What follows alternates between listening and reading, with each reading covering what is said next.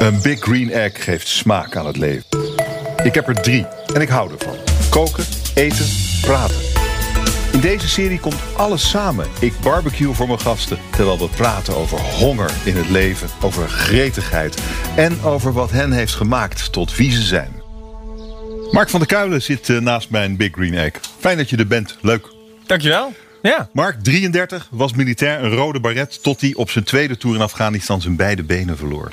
Ridder in de Orde van Oranje Nassau, was als rolstoelbasketballer op de Paralympische Spelen. Hij is coach, hij is spreker en hij is vader. Heb je honger? Zeker, ja. Kijk eens wat ik heb. Ik heb hier een ribeye van bijna 9 ons. Zo. Mooi. Ziet er Die ga ik uit. voor je grillen. Ja. Niet te lang, toch? Nou, hij is ongeveer 3,5 centimeter dik, dus hij heeft wel Even tijd even nodig. Ja. En ik heb hier alvast wat prijtjes heb ik op het rooster gelegd van het ei. En ik denk dat die nou zo'n beetje wel klaar zijn. Die krijgen we straks erbij. Oh, ja, ze Dus hangen ik gooi goed ze door. er even uit. Ze zijn gaar. Die zijn wel gaar, die gaan mooi door. En dan ga ik eens even kijken of ik dat ding netjes op het rooster kan krijgen. Maar ik denk dat ik hem eerst nog even opjaag. Want ik wil hem goed warm hebben. Ik denk dat ik hem naar 225, 250 graden wil hebben. En dan wordt dat ding hartstikke lekker. Heb je ook honger in het leven? Honger in het leven? Ja. Ja, ik denk het wel. Ja, ik hou van het leven. Kun je dat zeggen? Dat je Gretig. honger hebt? Wat is de gretigheid? De gulzigheid. De gulzigheid van het leven. Ik denk dat ik... Fijn dat het over mij gaat, dit, hè? Het gaat alleen maar over Ja, jou. genieten. De hele tijd. Ja. De gulzigheid van... Ik denk dat het erin zit. Ik wil er uithalen wat erin zit. En dat is denk ik voor iedereen anders. Maar voor mijn gevoel wil ik toch wel genieten van het leven. Ik hoef geen haast te hebben in het leven. Maar ik wil wel doen wat mij en het gezin ook gelukkig maakt, denk ik. Het had maar een haartje gescheeld of we hadden dit gesprek helemaal niet kunnen hebben. 12 januari 2008, toen veranderde het leven heel ingrijpend voor jou. Ja. Je lag op een dak. Ja, hij liep op een dak. Maar op een gegeven moment lag je daar en waren beide benen helemaal kapot geschoten. Ja. Wat gebeurde er die nacht? Nou ja, ik liep op een dak. Ik ging munitie aanvullen bij een aantal collega's. We moesten daar ook, dat noemen ze dan algeheel. Hè? Dus je moet allemaal in de beveiliging. Er zou een aanval op ons komen, was de verwachting.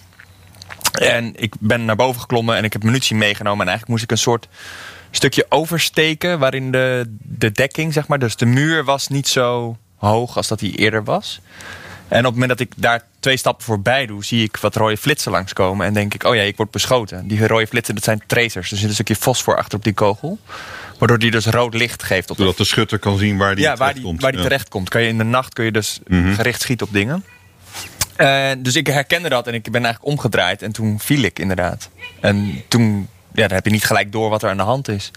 En dan kom je erachter dat je eigenlijk tegen je eigen voetzolen aankijkt. Dat het niet helemaal de bedoeling is. Wat is je sterkste herinnering van dat moment?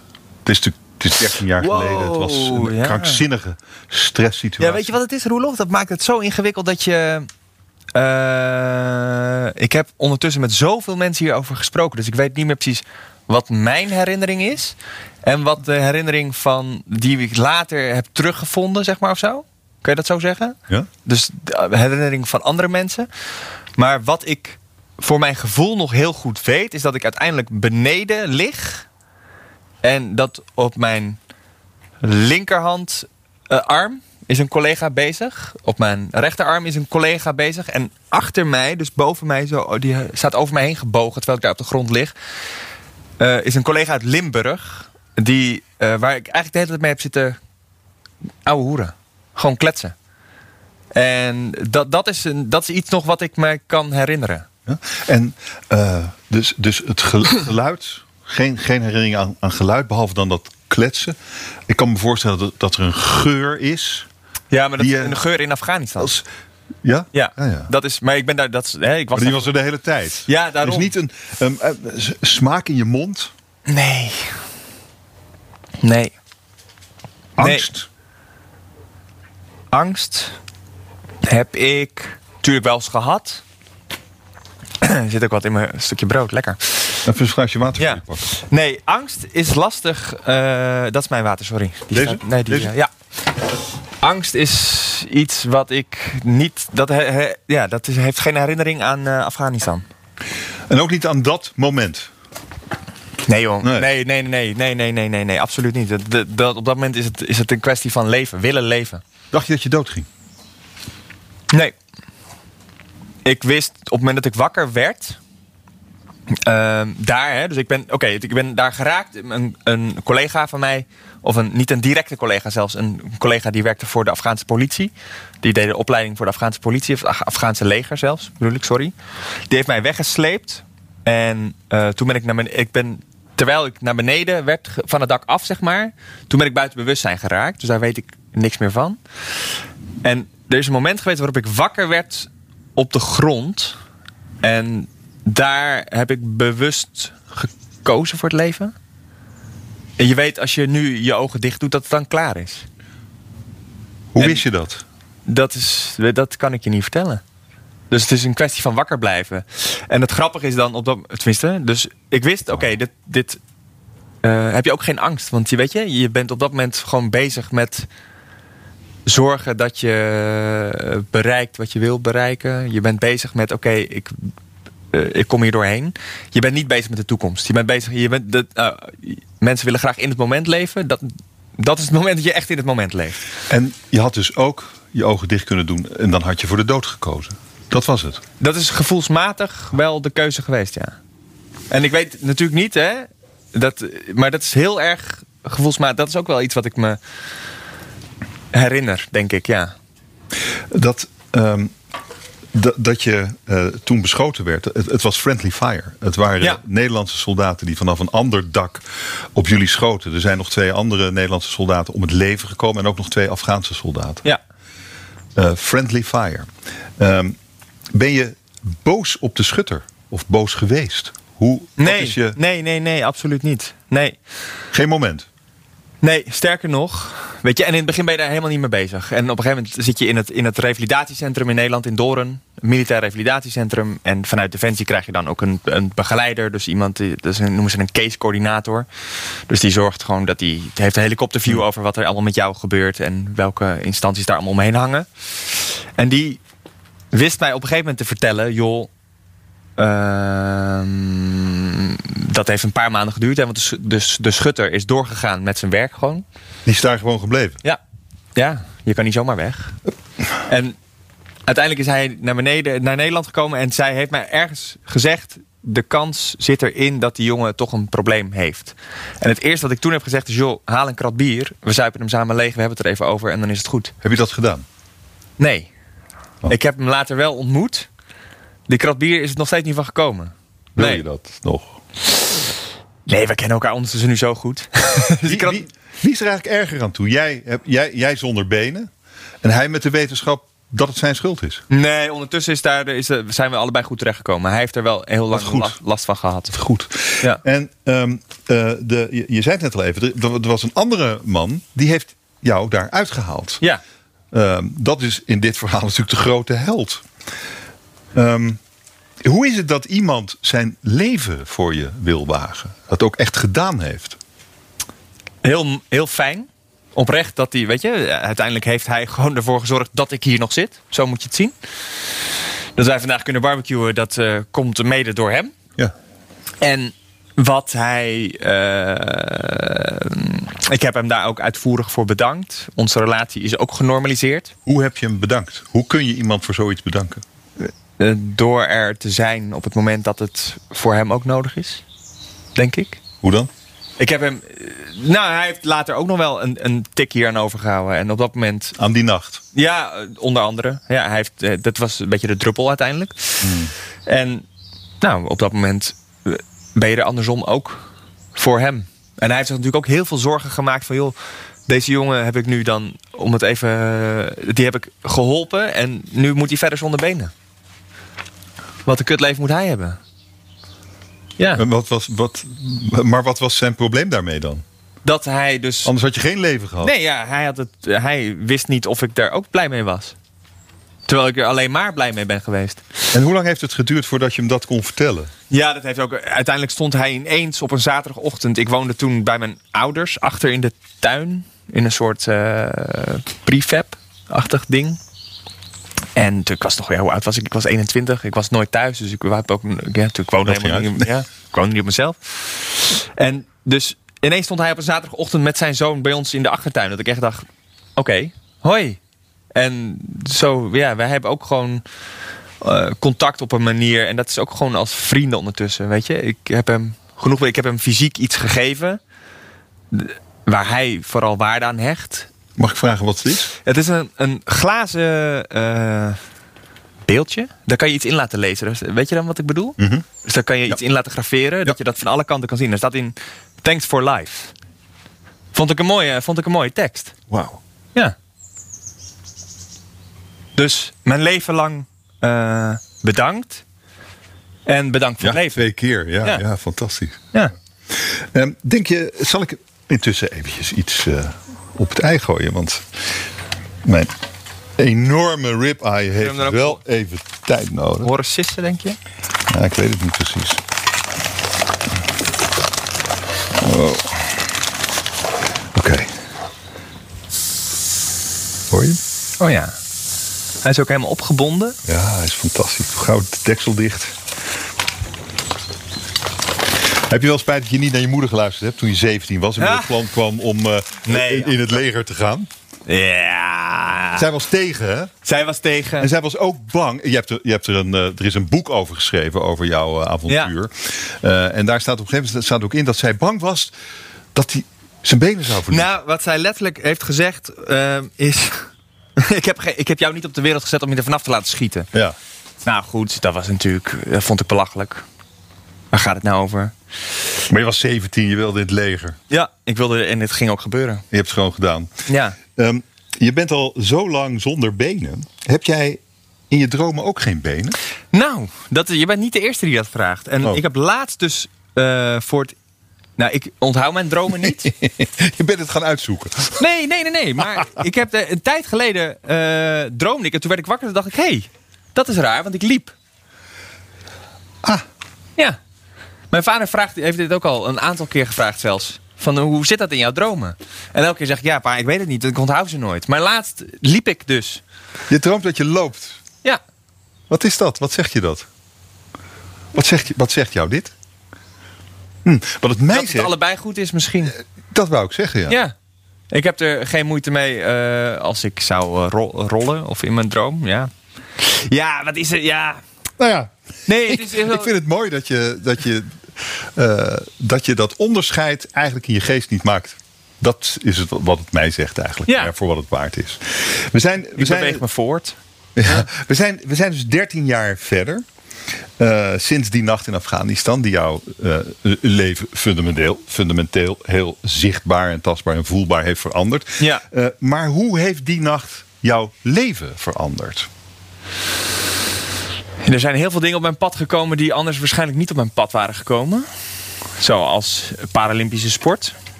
Maar ik denk dat het grootste verschil erin zit dat je perspectief gewoon verandert. Dus je kijkt en helemaal, je bent 21, wat weet je er nou van? En ik ben nu 33 geloof ik, ja. Wat weet ik er nu nog van? Ik heb geen idee. Wat weet je jij bent 58, wat weet jij daar eigenlijk van? En wat weet ik ervan? Nee, maar wat voor mijn gevoel heeft dat wel... Ik ben sowieso de eerste keer Afghanistan ben ik heel snel volwassen geworden voor mijn gevoel. Je ziet dingen waar je normaal niet mee geconfronteerd wordt. Namelijk? Nou, de ellende in het leven. Zit je heel dicht bovenop. Ellende van de Afghanen? De Afghanen, ja. En je ziet dingen die je niet hier tegenkomt. Wat had je niet willen zien? Er is niks wat ik niet had willen zien. Want ik heb daar iets nuttigs mee kunnen doen. Maar geef eens een concreet voorbeeld als je wil. Ja, mensen die overleden zijn. Je zit daadwerkelijk in een oorlogssituatie. Dat doet toch iets met je. Dat is bepaalde stress. Je werkt gewoon 4,5, 5 maanden onder constante stress. Wat er gewoon voor zorgt dat je ouder wordt. Sneller volwassen wordt. Dus dat heeft al eerder... Ja. En je moet op mensen schieten. Ja. Nee. Ja, dat... Nee.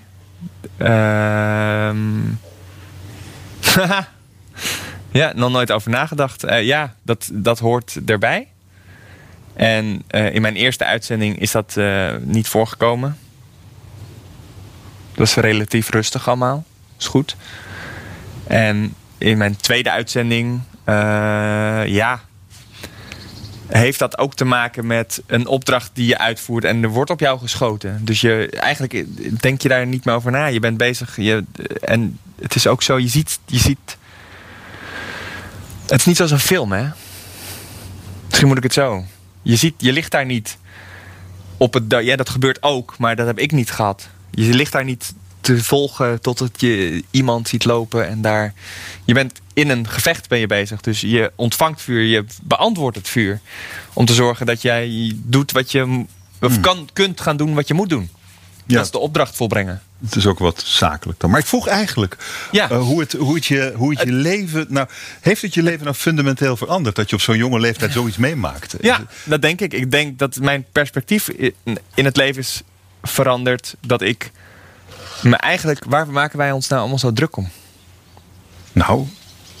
in het leven. Wat zijn... Ja, ja, weet je, er zijn mensen... Ik kan me niet zo snel meer druk maken over dingen. En tuurlijk... Wat voor dingen? De algemene dingen. Waar maken mensen zich druk om? De kras die op je auto zit. De deuk die in je auto wordt gereden. Jongens, het is een auto. Maak je niet zo druk.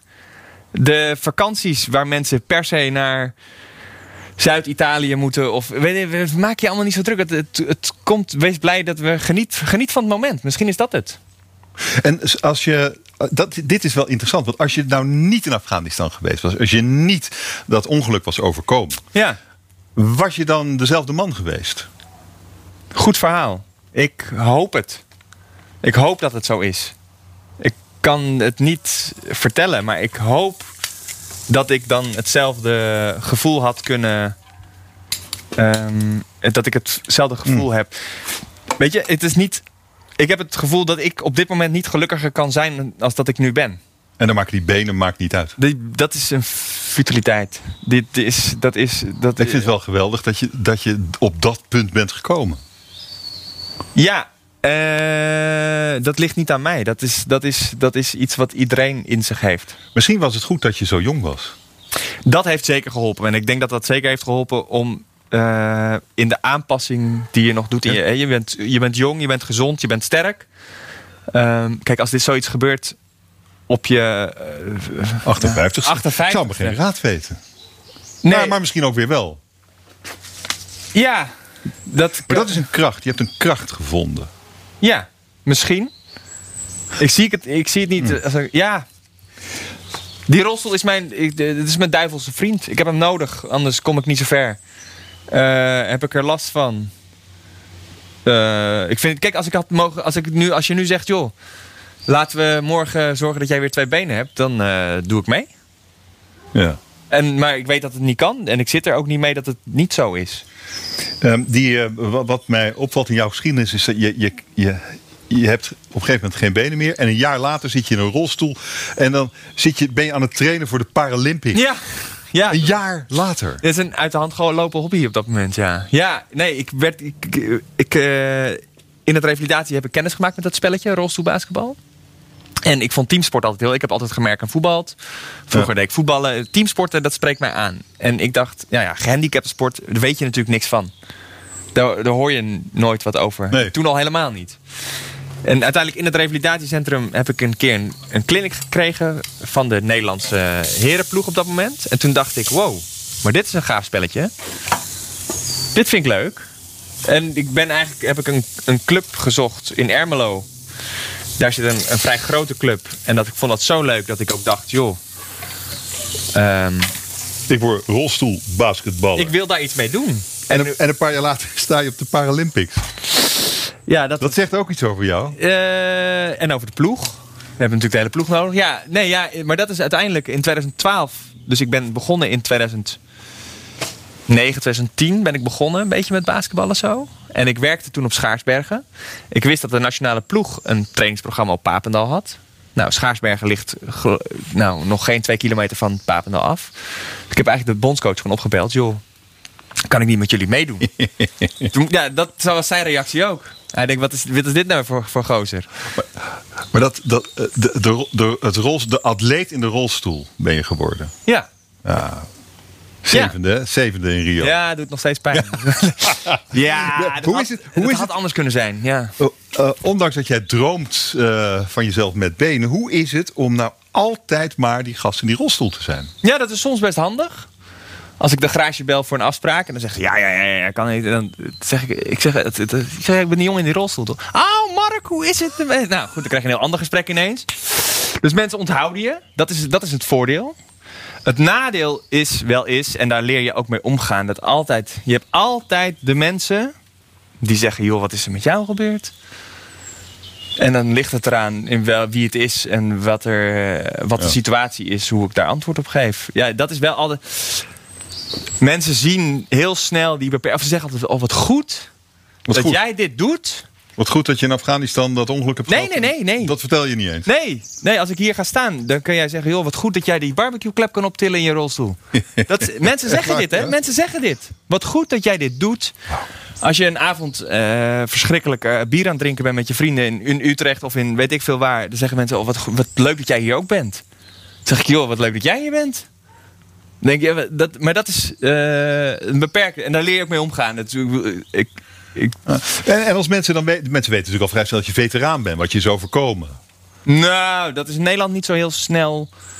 Nee, mensen denken, dat is niet de gedachtegang in Nederland. Tenminste, van vreemden. Maar van bekenden, ja, die weten dat allemaal. Of mensen die je ontmoet, die zeggen. En in een normaal gesprek vertel ik gewoon wat er is gebeurd, natuurlijk. En dan komen mensen daar vrij snel achter, ja. Ja, in het buitenland koppelen ze de leeftijd aan mijn handicap. En in Amerika, we moeten een keer naar New York. Dus dan gaan we een week. Dus een week gratis eten. Lijkt me leuk. Ja, echt waar? Een week gratis eten, ja. Je loopt op straat. Er komt een man, die koppelt mijn leeftijd aan mijn handicap. Ja. Die komt naar mij toe. Die wil mij een hand geven. En dus ik geef die man een hand. En die zit $20 in zijn hand. Ik denk, wat moet ik daarmee? Hij zegt, er zit daar een goed sushi-restaurant. Ga daar maar heen. Kun je lekker lunchen? Nee. Ja, dat is dan thank you for your service. Thank you for your service. There's a good sushi restaurant over there. Go have lunch. Hoe vind je dat? Heel ongemakkelijk. Daar ben ik te nuchter voor, denk ik. Dus, en helemaal als mensen mij geld gaan geven, dat ik denk, man, wat, doe me de tip aan de hand. Ik betaal het zelf wel. maar misschien is dat weer een klein. We hebben een geroosterd boterhammetje, heeft mijn vrouw zelf gemaakt. Het zijn gepureerde dopherten met geitenkaas. Heerlijk. Super lekker. Maar zouden wij dat in Nederland misschien wat meer moeten hebben? Respect voor veteranen, zoals jij. Dan stel ik een vraag terwijl je je mond vol hebt. Je mag nooit eten eigenlijk, dit soort dingen. Hè?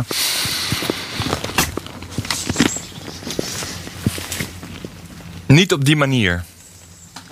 Zou mijn voorkeur zijn. Want we zijn geen helden. We zijn geen superhumans. We zijn mensen die met hart en ziel hun werk hebben gedaan. Alle veteranen.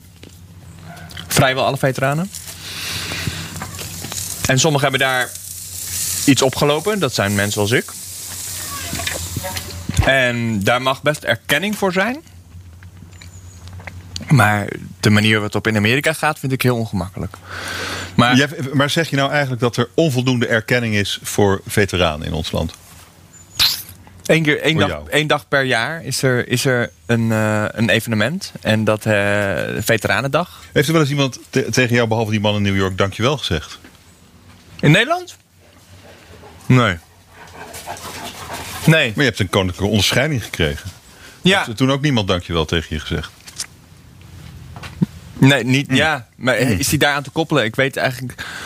Wat doe je eigenlijk nu? Ik zorg nu voor mijn dochter. Ja. Die is nu 6 maanden. 6 maanden? Ja, 6 maanden. Waanzinnig vind ik het. Ja. En dat is wat je professioneel doe je nu niks? Nee. Maar wat is je beroep? Ik heb geen beroep. Wat ga je doen als je dochter die continue aandacht niet meer nodig heeft? Weet ik niet. Geen idee. Wat deed je voordat je vader werd? Jemig, ja. Nee, ja ik werkte bij een bedrijf en wij gaven managementtraining. Ja, vond ik hartstikke leuk om te doen ook. Lezingen, presentaties, ook over meer. En dat is meer een beetje ook omgaan met teleurstellingen, zoals ik het dan noem. Ja. Je benenverlies is toch een teleurstelling, maar ja, als je ermee omgaat is het prima. Het gaat niet om wat je overkomt, maar het gaat erom hoe je er juist mee omgaat. Oké, dus dan heb je dat verhaal 100.000 keer verteld. Onder andere. En dan, en is dat jouw toekomst ook? Nee, absoluut niet. Wat is dan jouw toekomst? Dit is wat je doet. Je hebt ook een podcast gemaakt over de Paralympische Spelen. Je bent Paralympisch atleet geweest. Er is een boek geschreven over wat jou is overkomen. Het is allemaal wel voortbordurend op dat ene moment in 2008 in Afghanistan. En ik vroeg me af, hoe ga je verder je leven vormgeven? 33. Er gaan dingen gebeuren. Ja. Wat wil je dat er gebeurt? Waar wil je heen? Ik heb echt geen idee. En tot nu toe heb ik nog geen... Ik heb 1 keer gesolliciteerd in mijn leven. Toen was ik 17. Toen solliciteerde ik bij Defensie.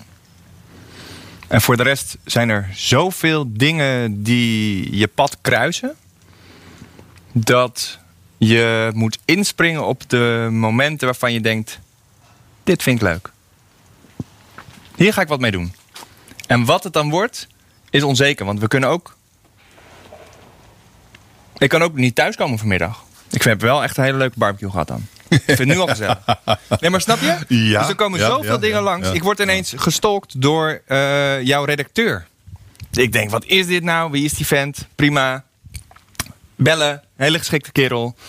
Dit is het plan. Ik denk, nou leuk, doe ik aan mee. Vind ik gezellig.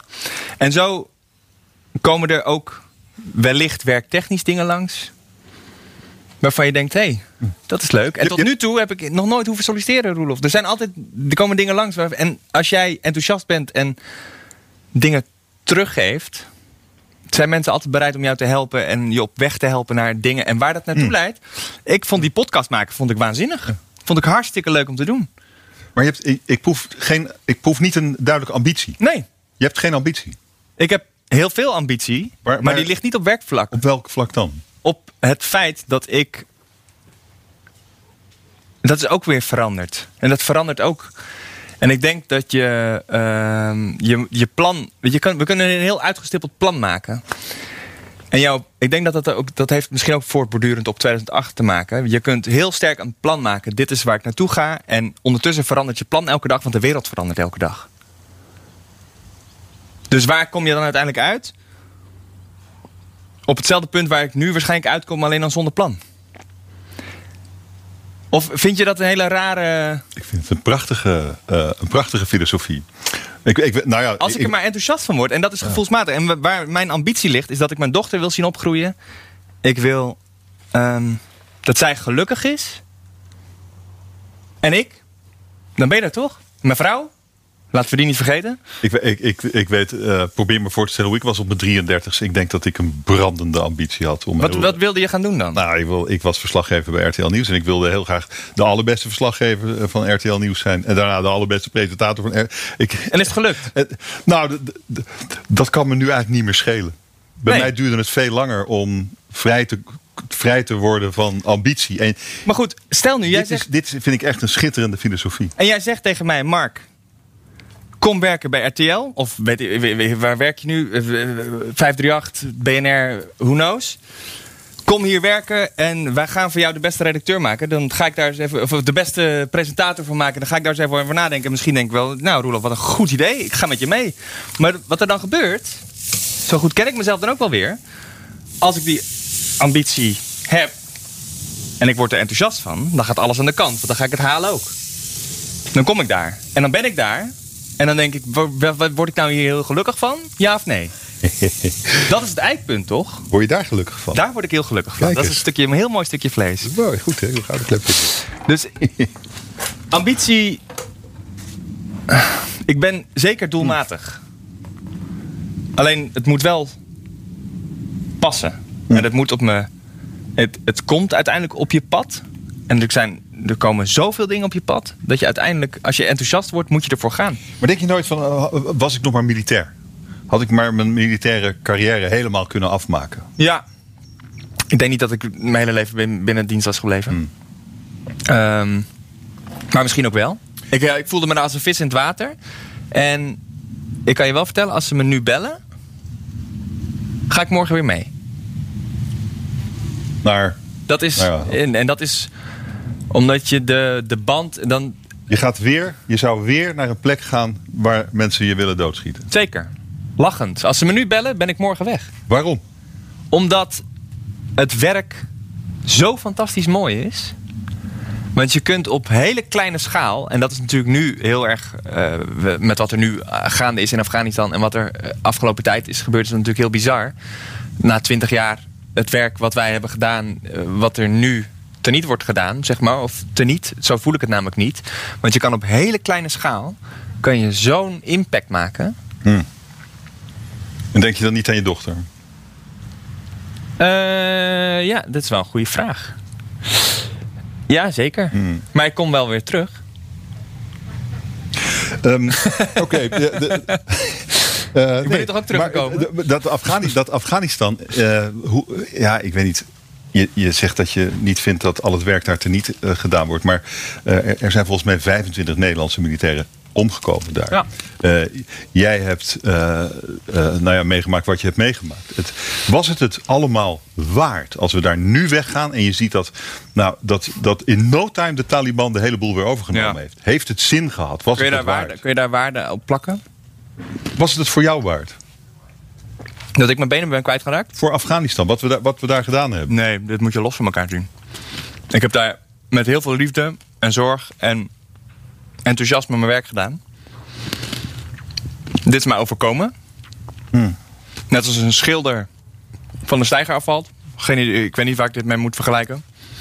Is het bedrijfsongeluk, bedoel je? Ja. Een schaker die houtworm in zijn stoel heeft.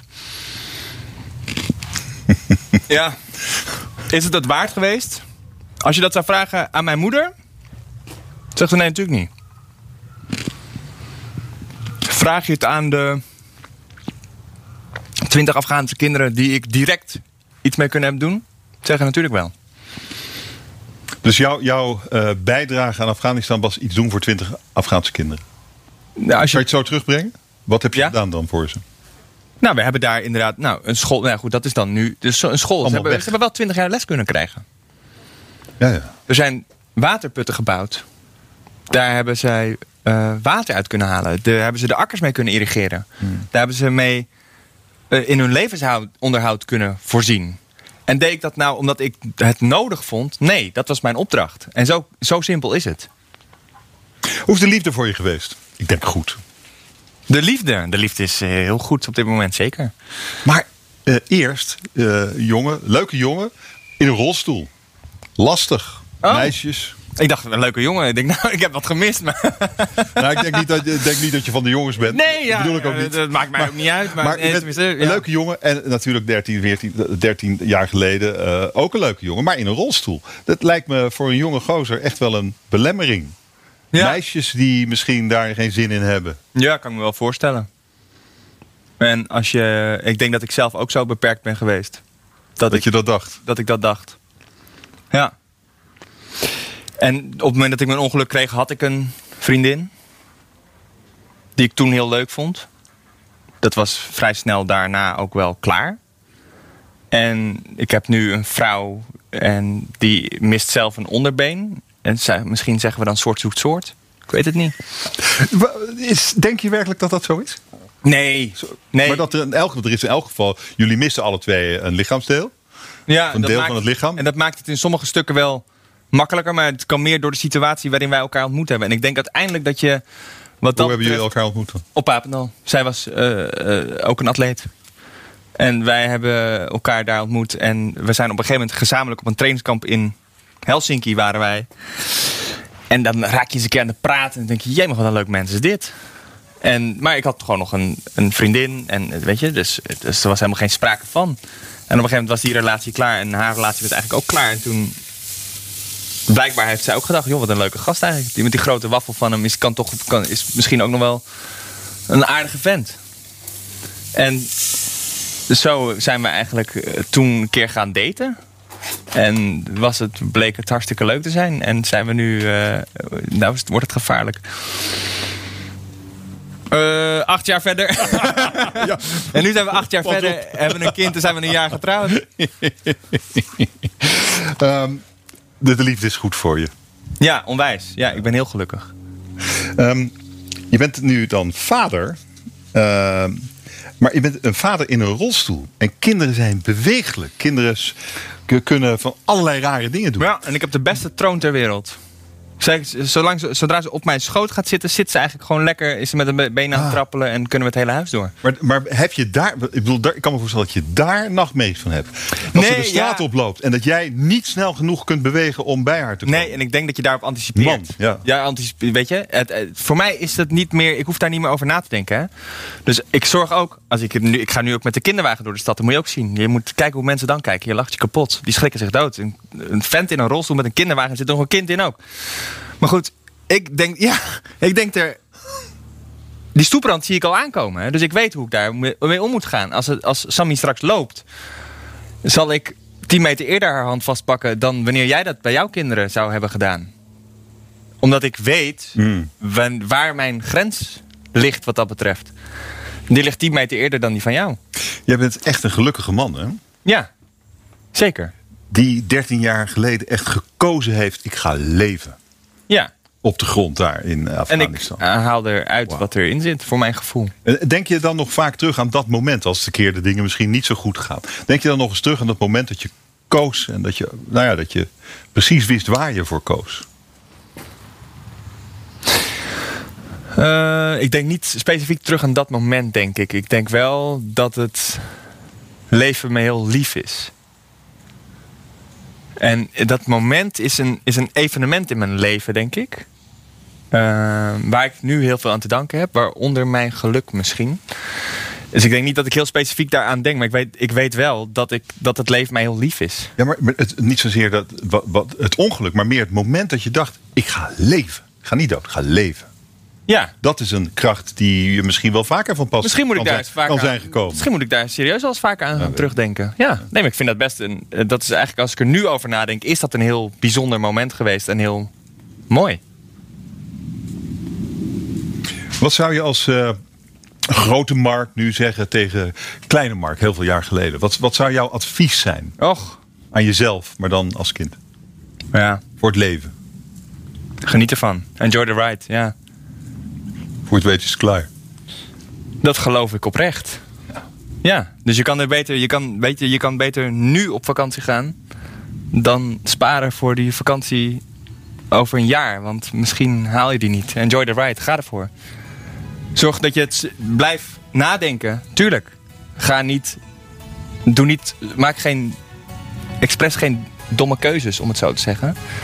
Maar binnen je mogelijkheden, ga ervoor. De ribeye is bijna klaar. Ja. Ik heb een flesje Corbière. Ja, hier. Staan. Het is 12 uur geweest. Nou, dat is en we hebben wat te vieren. Het leven.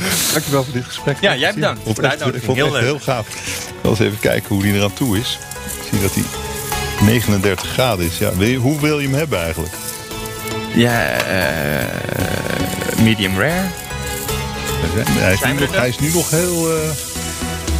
nog heel bloederig. Dat vind ik ook lekker. Dit was Honger. Wil je meer horen? Kijk in je favoriete podcast app.